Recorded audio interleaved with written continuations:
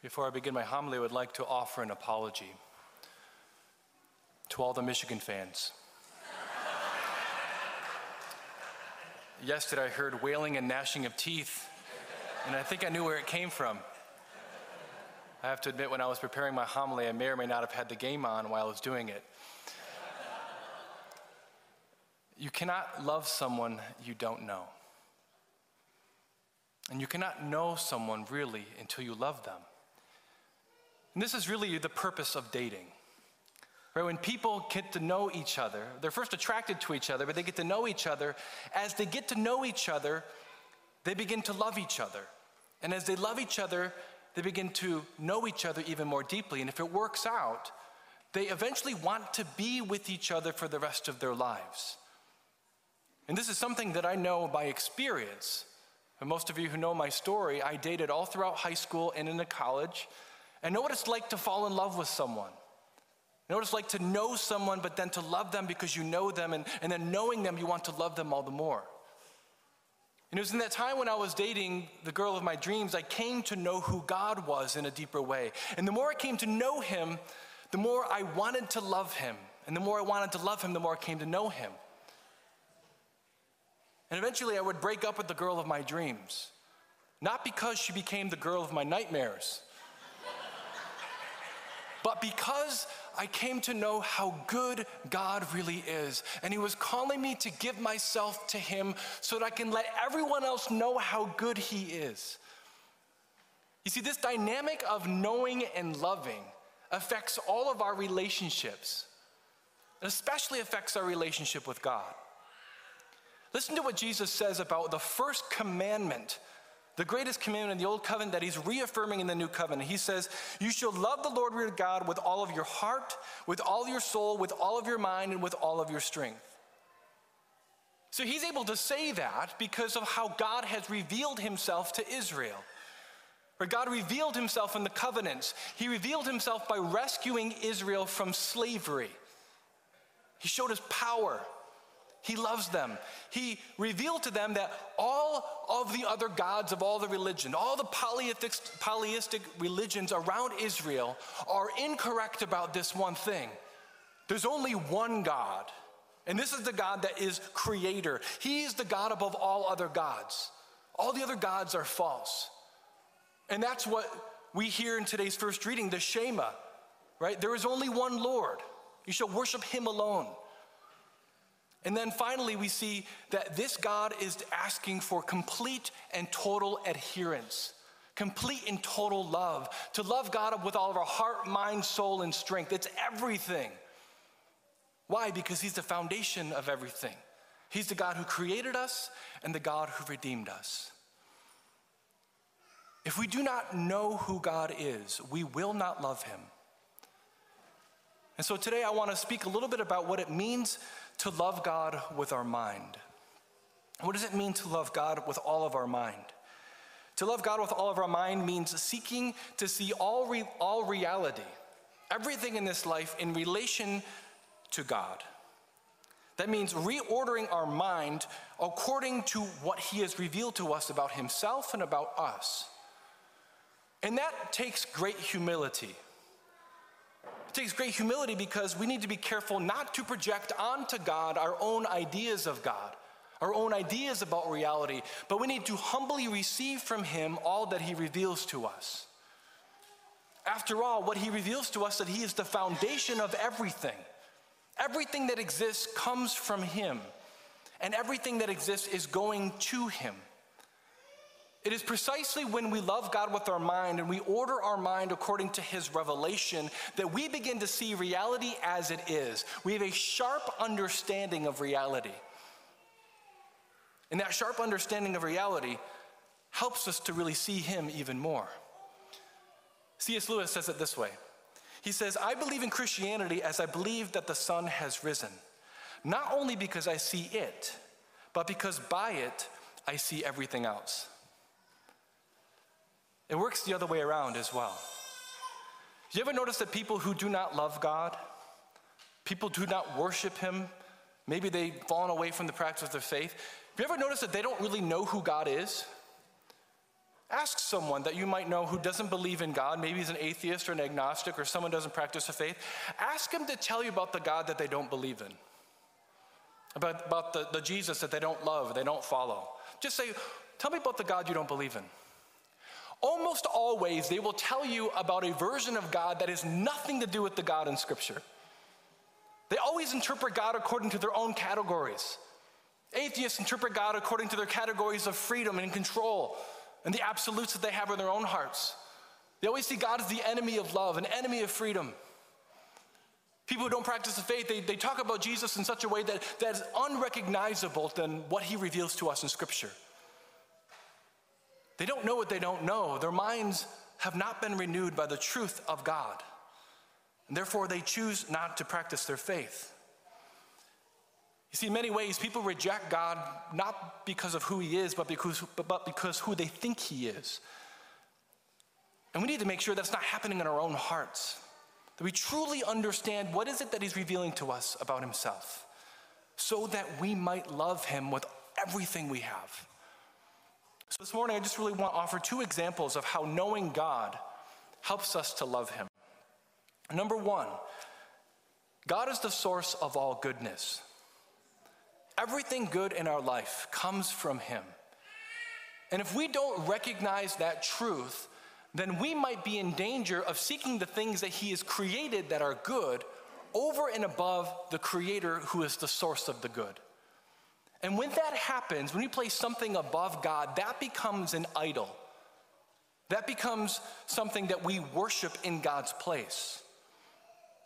As Christians, we understand that we can seek the good things of this world. Why? Because God is their source. And I believe this is one of the greatest insights, or most profound insights of Christianity, is that loving God is not a threat to the things that we seek. Loving God is the way that we secure the things that we deeply seek. In other words, it is precisely in loving the Creator of the things that we love that we secure our ability to receive the things that he gives to us. And if we don't do that, everything is wiped away in death. So Christianity is a way by which we secure the deepest desires of our hearts, that is, the objects of those desires. And it's important that we recognize this because sin is basically disordered love. It's basically putting something that is created over the Creator.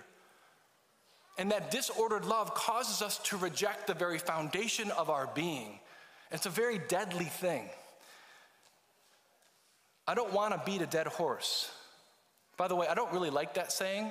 I don't know why horses are dead and why people are beating them anyway, but I don't want to beat a dead horse here. But willfully and deliberately refusing to worship God by coming to Mass on Sunday might very well be a sign that someone is struggling with idolatry.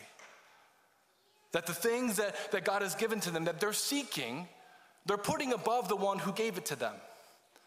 And we need to remind ourselves that the thing that God created that we love is really good and it comes from him. It's a gift. But we also need to remember that thing didn't create us. It doesn't love us, and it hasn't forgiven us of our sins. And most certainly, it cannot save us from death. So as we as Christians continue to love God and to choose to worship him, I want to propose to you that a sign of spiritual health is that you're choosing to worship God even when it's inconvenient, and even when you don't want to. That's a sign of good spiritual health. The second sign, or the second example of how knowing God helps us to love him, is that loving God with our minds helps us to resist the ideologies of the world. Ideologies which prevent us from knowing God and therefore prevent us from truly loving. So an ideology is essentially taking a false idea and absolutizing that idea and then seeing all of reality according to that one idea. And some of you might be thinking, well, that's what Christianity is. No, Christianity is true. It's not an ideology. Right, so there are several ideologies that we've been fighting against as Christians in this culture, and some of them more recently than others. The first is materialism. The ideology that says only matter exists. The only thing that's real is matter. Notwithstanding the fact that that is self-refuting, this is an ideology that is slowly creeping in our culture today precisely because many people in the world are trying to build a world without reference to God, without reference to spiritual realities. That's actually the definition of secularism. And if we're not careful, that kind of mentality can seep into our own minds. We have a whole set of realities in our life that have zero reference to God in our consciousness because we live in a world that has no reference to God. So materialism is an ideology that we can see well when we know who God is. The second ideology is Marxism. It's closely related to materialism because Marxism is materialistic. It's atheistic. And in Marxism, we see that there's this ideology that humanity can be divided up into classes of people according to power dynamics, according to class conflict.